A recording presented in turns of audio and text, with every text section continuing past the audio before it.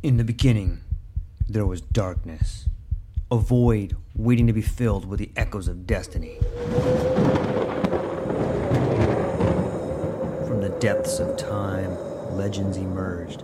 Heroes forged in the fires of adversity, their stories etched in the fabric of eternity. Through the sands of ancient deserts, across the vast expanse of galaxies, and amidst the tumultuous waves of the ocean, their journeys began. But amidst the chaos, there arose a whisper, a call to action, a beacon of hope. Now, as the world holds its breath, a new tale unfolds, a story of courage, of triumph against all odds. Join us as we delve into the depths of imagination, as we embark on a journey beyond the realms of possibility. For in every tale lies a lesson, in every legend a truth waiting to be discovered. This is not just a podcast. This is an odyssey, a quest for knowledge, a quest for inspiration, a quest for the very essence of what it means to be human. Welcome, dear listeners, to a world of infinite possibilities. Welcome, dear listeners, to the True Life Podcast.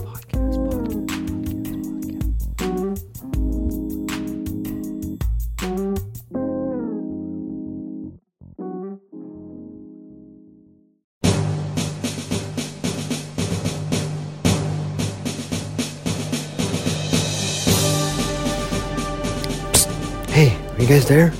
Hey, it's me, George. Don't look. I'm over here. Can you see me? I'm camouflaged. Close your eyes. There I am. What's going on, everybody? Good morning, or good afternoon, or good evening. I don't know when you're listening to this, but whenever it is, I hope you're feeling good.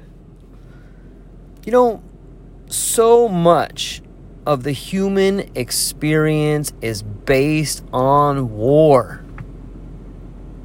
We got a war on drugs, a war on poverty, a war in Afghanistan, World War I, World War II, the War of the Roses, Vietnam, Korea. We love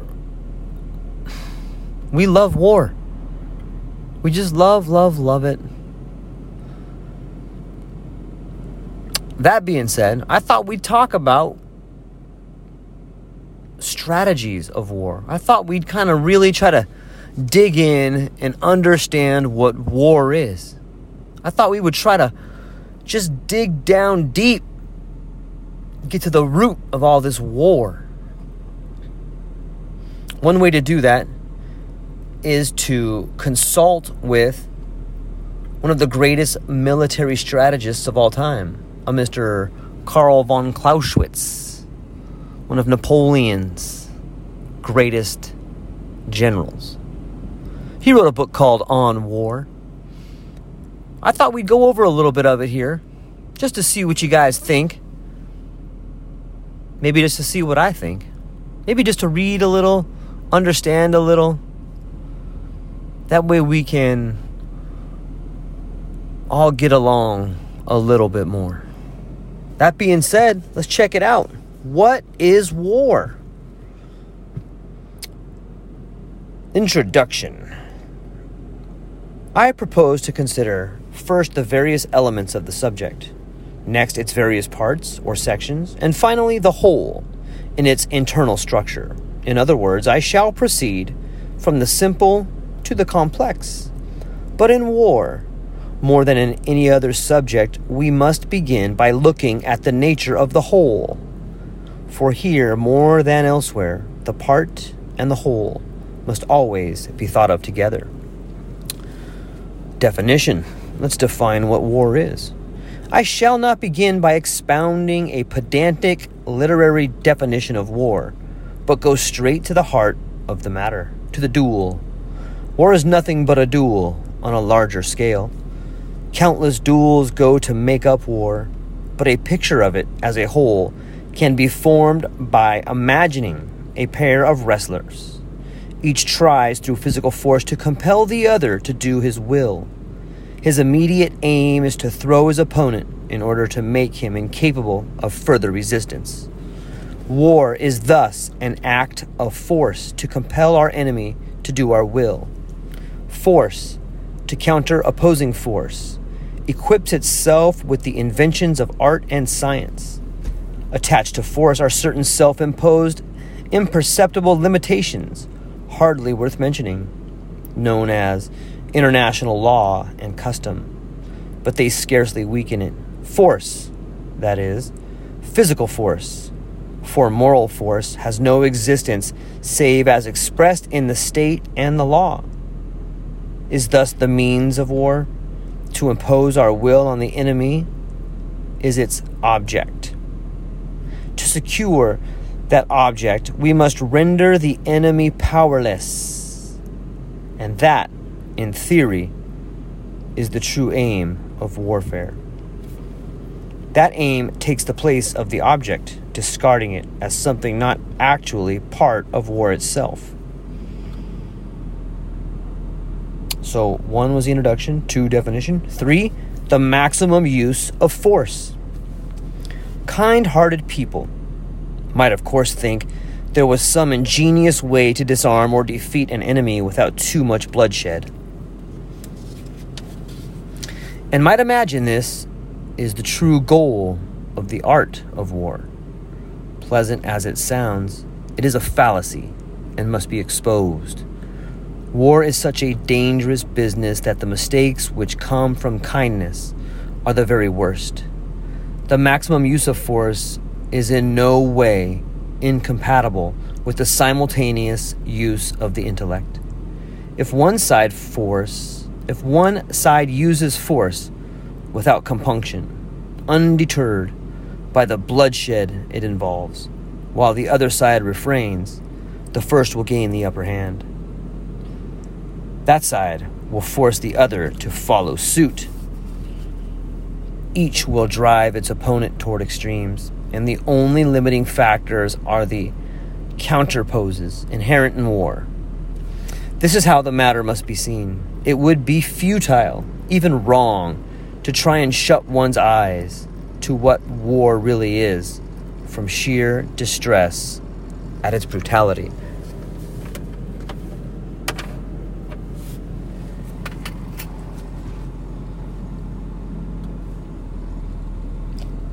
If wars between civilized nations are far less cruel and destructive than wars between savages, the reason lies in the social conditions of the states themselves and in their relationships to one another.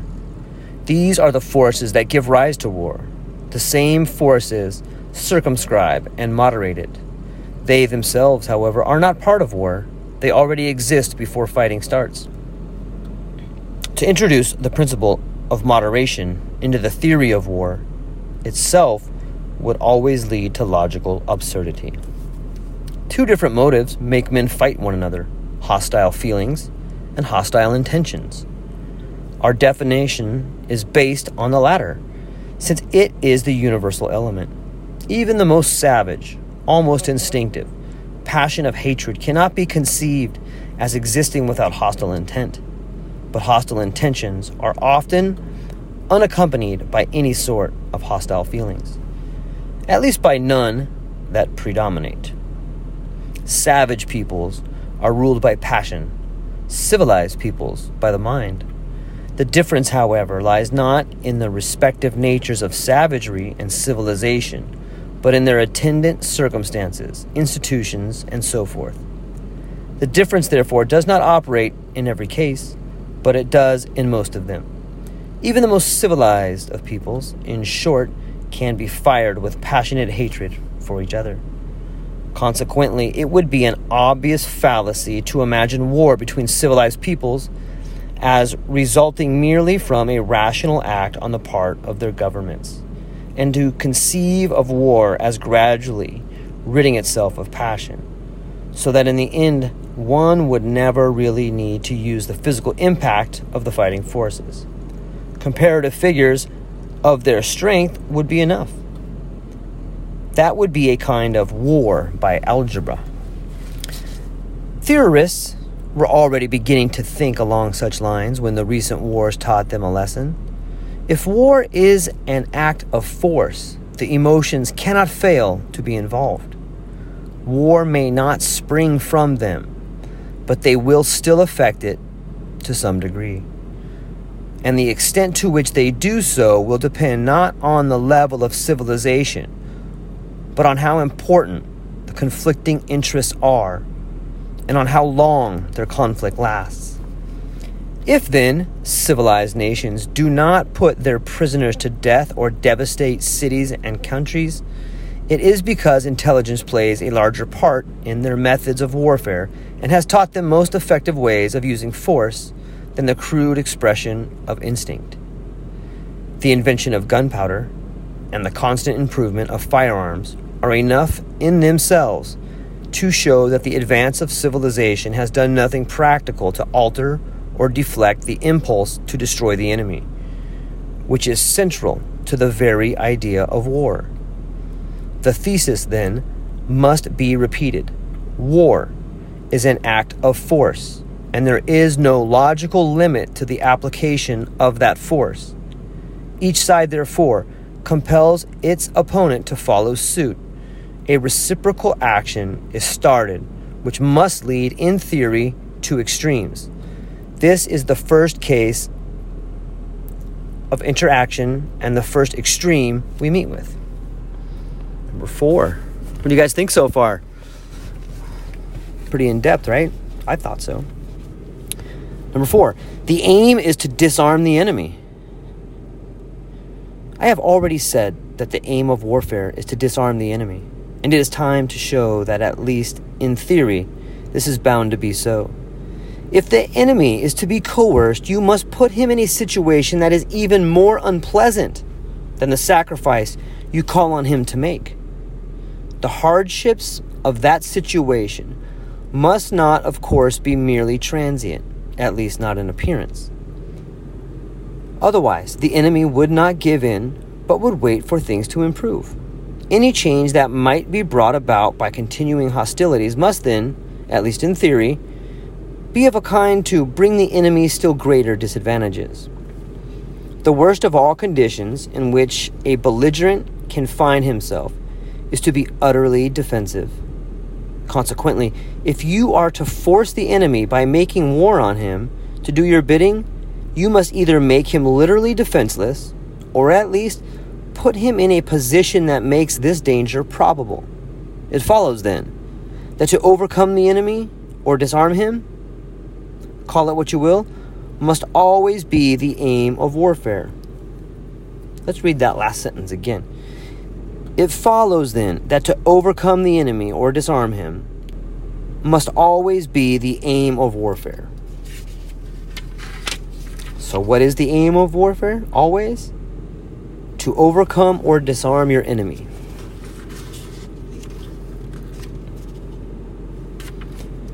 War, however, is not the action of a living force upon a lifeless mass. Total non-resistance would be no war at all, but always the collision of two living forces. The ultimate aim of waging war, as formulated here, must be taken as applying to both sides. Once again, there is interaction. So long as I have not overthrown my opponent, I am bound to fear he may overthrow me. Thus I am not in control. He dictates to me as much as I dictate to him. This is the second case of interaction, and it leads to the second extreme. Number 5, the maximum exertion of strength. If you want to overcome your enemy, you must match your effort against his power of resistance, which can be expressed as the product of two inseparable factors: the total means at his disposal and the strength of his will. The extent of the means at his disposal is a matter, though not exclusively, of figures and should be measurable. But the strength of his will is much less easy to determine and can only be gauged approximately by the strength of the motive animating it. Assuming you arrive in this way at a reasonably accurate estimate of the enemy's power of resistance, you can adjust your own efforts accordingly. That is, You can either increase them until they surpass the enemy's, or, if this is beyond your means, you can make your efforts as great as possible. But the enemy will do the same. Competition will again result, and in pure theory, it must again force you both to extremes. This is the third case of interaction and the third extreme. Number 6, modifications in practice. Thus, in the field of abstract thought, the inquiring mind can never rest until it reaches the extreme, for here it is dealing with an extreme, a clash of forces freely operating and obedient to no law but their own. From a pure concept of war, you might try to deduce absolute terms for the objective you should aim at and for the means of achieving it. But if you did so, the continuous interaction would land you in extremes that represented nothing but a play of the imagination issuing from an almost invisible sequence of logical subtleties. If we were to think purely in absolute terms, we could avoid every difficulty by a stroke of the pen and proclaim with inflexible logic that, since the extreme must always be the goal, the greatest effort must always be exerted. Any such pronouncement would be an abstraction and would leave the real world quite unaffected. Even assuming this extreme effort to be an absolute quantity that could easily be calculated, one must admit that the human mind is unlikely to consent to being ruled by such a logical fantasy. It would often result in strength being wasted, which is contrary to other principles of statecraft. An effort of will, out of all proportion to the object in view, would be needed, but would not in fact be realized, since subtleties of logic do not motivate the human will. But move from the abstract to the real world, and the whole thing looks quite different. In the abstract world, optimism was all-powerful and forced us to assume that both parties to the conflict not only sought perfection, but attained it. Would this ever be the case in practice? Yes, it would if A, war were a wholly isolated act occurring suddenly and not produced by previous events in the political world. B, it consisted of a single decisive act or a set of simultaneous ones. C, the decision achieved was complete and perfect in itself, uninfluenced by any previous estimate of the political situation it would bring about. All right, number 7. War is never an isolated act. As to the first of these conditions, it must be remembered that neither opponent is an abstract person to the other, not even to the extent of the factor in the power of resistance, namely the will, which is dependent on externals. The will is not a wholly unknown factor. We can base a forecast of its state tomorrow on what it is today. War never breaks out wholly unexpected, nor can it be spread instantaneously. Each side can therefore gauge the other to large extent by what he is and does, instead of judging him by what he, strictly speaking, ought to do or be. Man and his affairs, however, are always something short of perfect, and will never quite achieve the absolute best. Such shortcomings affect both sides alike and therefore constitute a moderating force. Number 8. War does not consist of a single short blow. The second condition calls for the following remarks. If war consisted of one decisive act, or of a set of simultaneous decisions, preparations would tend toward totality, for no omission could ever be rectified. The sole criterion for preparations which the world of reality could provide would be the measures taken by the adversary, so far as they are known. The rest would once more be reduced to abstract calculations. But if the decisions in war consist of several successive acts, then each of them, seen in context, will provide a gauge for those that follow. Here again, the abstract world is ousted by the real one, and the trend to the extreme is thereby moderated. But of course, if all the means available were, or could be, simultaneously employed, all wars would automatically be confined to a single decisive act or a set of simultaneous ones. The reason being that any adverse decision must reduce the sum of the means available. And if all had been committed in the first act, there could really be no question of a second. Any subsequent military operation would virtually be part of the first. In other words, merely an extension of it. Yet, as I showed above, as soon as preparations for a war begin, the world of reality takes over from the world of abstract thought. Material calculations take the place of hypothetical extremes, and if for no other reason, the interaction of the two sides tends to fall short of maximum effort. Their full resources will therefore not be mobilized immediately. Besides, the very nature of those resources and of their employment means they cannot all be deployed at the same moment. The resources in question are the fighting forces proper, the country, with its physical features and population, and its allies. The country, its physical features and population, is more than just the source of all armed forces proper. It is in itself an integral element among the factors at work in war. Though only that part, which is the actual theater of operations, or has a notable influence on it.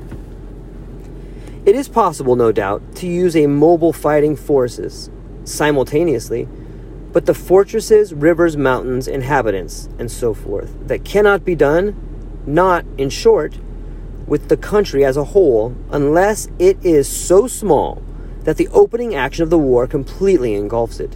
Furthermore, allies do not cooperate at the mere desire of those who are actively engaged in fighting. International relations being what they are, such cooperation is often furnished only at some later stage or increased only when a balance has been disturbed and needs correction. In many cases, the proportion of the means of resistance that cannot immediately be brought to bear is much higher than might at first be thought. Even when great strength has been expended on the first decision, and the balance has been badly upset, equilibrium can be restored. The point will be more fully treated in due course. At this stage, it is enough to show that the very nature of war impedes the simultaneous concentration of all forces. To be sure, the fact in itself cannot be grounds for making any but a maximum effort to obtain the first decision. For a defeat is always a disadvantage no one would deliberately risk. And even if the first clash is not the only one, the influence it has on subsequent actions will be on a scale proportionate to its own. But it is contrary to human nature to make an extreme effort, and the tendency therefore is always to plead that a decision may be possible later on. As a result, for the first decision, effort and concentration of forces are not all they might be. Anything omitted out of weakness by one side becomes a real, objective reason for the other to reduce its efforts, and the tendency toward extremes is once again reduced by this interaction. Number 9. In war, the result is never final. Lastly, even the ultimate outcome of a war is not always to be regarded as final. The defeated state often considers the outcome merely a transitory evil, for which a remedy may still be found in political conditions at some later date. It is obvious how this, too, can slacken tensions and reduce the vigor of the effort. Number 10. The probabilities of real life replace the extreme and the absolute required by theory. Warfare thus eludes the strict theoretical requirements that extremes of force be applied. Once the extreme is no longer feared or aimed at, it becomes a matter of judgment what degree of effort should be made. And this can only be based on the phenomena of the real world and the laws of probability. Once the antagonists have ceased to be mere figments of a theory and become actual states and governments, when war is no longer a theoretical affair but a series of actions obeying its own peculiar laws, reality supplies the data from which we can deduce the unknown that lies ahead. From the enemy's character, from his institutions, the state of his affairs, and his general situation, each side, using the laws of probability, forms an estimate of its opponent's likely course and acts accordingly. Number 11. The political object now comes to the fore again. A subject which we last considered in Section 2 now forces itself on us again, namely, the political object of the war. Hitherto it had been rather overshadowed by the law of extremes, the will to overcome the enemy and make him powerless. But as this law begins to lose its force, and as the determination wanes, the political aim will reassert itself. If it is all a calculation of probabilities based on given individuals and conditions, the political object, which was the original motive, must become an essential factor in the equation. The smaller the penalty you demand from your opponent, the less you can expect him to try and deny it to you. The smaller the effort he makes, the less you need make yourself. Moreover, the more modest your own political aim, the less importance you attach to it, the less reluctantly you will abandon it if you must. This is another reason why your efforts will be modified. The political object, the original motive for the war, will thus determine both the military objective to be reached and the amount of effort it requires. The political object cannot, however, in itself provide the standard of measurement. Since we are dealing with realities, not with abstractions, it can do so only in the context of the two states at war. The same political object can elicit differing reactions from different peoples, and even from the same people at different times. We can therefore take the political object as a standard only if we think of the influence it can exert upon the forces it is meant to move. The nature of those forces, therefore, calls for study. Depending on whether their characteristics increase or diminish the drive toward a peculiar action, the outcome will vary. Between two peoples and two states, there can be such tensions, such a mass of inflammable material, that the slightest quarrel can produce a wholly disproportionate effect, a real explosion. This is equally true of the efforts a political object is expected to arouse in either state, and of the military objectives which their policies require. Sometimes, the political and military objective is the same. For example, the conquest of a province. In other cases, the political object will not provide a suitable military objective. In that event, another military objective must be adopted that will serve the political purpose and symbolize it in the peace negotiations. But here, too, attention must be paid to the character of each state involved. There are times when, if the political object is to be achieved, the substitute must be a good deal more important. The less involved the population and the less serious the strains within states and between them, the more political requirements in themselves will dominate and tend to be decisive. Situations can thus exist in which the political object will almost be the sole determinant. Generally speaking, a military objective that matches the political object in scale will, if the latter is reduced, be reduced in proportion. This will be all the more so as the political object increases its predominance. Thus, it follows that without any inconsistency, wars can have all degrees of importance and intensity, ranging from a war of extermination down to simple armed observation. This brings us to a different question, which now needs to be analyzed and answered. All right, ladies and gentlemen, there's 11 points right there from our good friend, Mr. Karl von Clausewitz. Let me go ahead and just give you the key points again so you can have them fresh in your mind as you go through your today and you go through your battles today and you win the wars on your mind today. We're all in wars. We're always in some sort of psychological war with ourselves, with people around us. Even if, let's define war as a battle of ideas. Because we're all in that war. We're all trying to win the battle of ideas. We're all trying to make people around us better.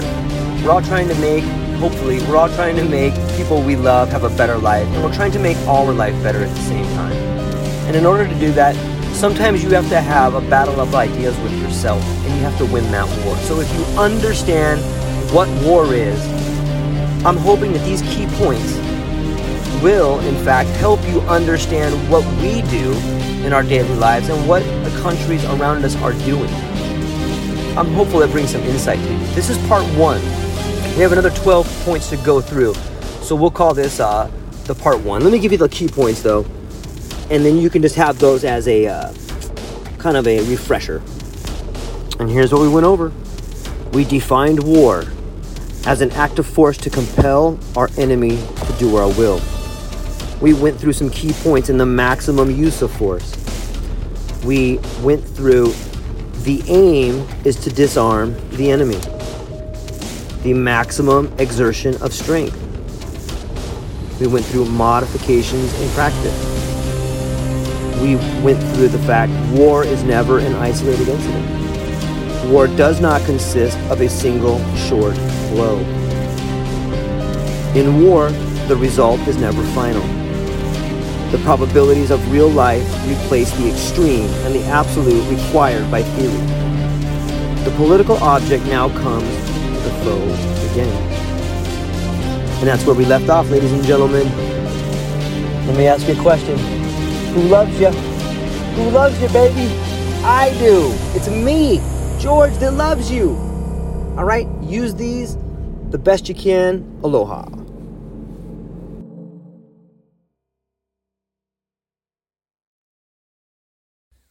Aloha, everyone. Thanks for taking a moment to hang out with me in the True Life Podcast. I truly appreciate it. If you're taking some time to listen to this, whether it's your first podcast with me or you've been with me the whole way, I truly want to say thank you from the bottom of my heart. Additionally, I would like to try to inspire everyone. The world is a crazy place, and if you listen to your heart and you take some chances, I really think the world will unfold in front of you in ways you can't imagine. I've been doing the podcast for about 5 years. Last year, I decided to take the plunge. Well, circumstances dictated that I took the plunge, and I did. I've begun working on the podcast full-time for almost a year now, and it's been so rewarding to me that I would just want to try and inspire other people. If you have a dream, if you have a vision, follow the voice in your heart, listen to the song on the wind, and embrace the challenge. I think you're strong enough, you're smart enough, and you're good enough to make your dreams come true, but you have to believe in them. And I truly believe wholeheartedly that if you take a chance, a real chance on what is possible, then your dreams will unfold in front of you. Uncertainty can be a monster. It can be something that we run away from. But much like fear, if you stand in front of it, it's not that big of a problem. I know everyone listening to this has a dream and a vision, and I hope you all conquer it. And I want you to know it's possible. Take baby steps and move towards it, and you will get closer to it. Your relationships will be better. Your life will be better. And you know what? You deserve it. You're an amazing person. If you get a moment, go down to the show notes. If you can, support the show. Thank you so much for being here. Now let's get to it.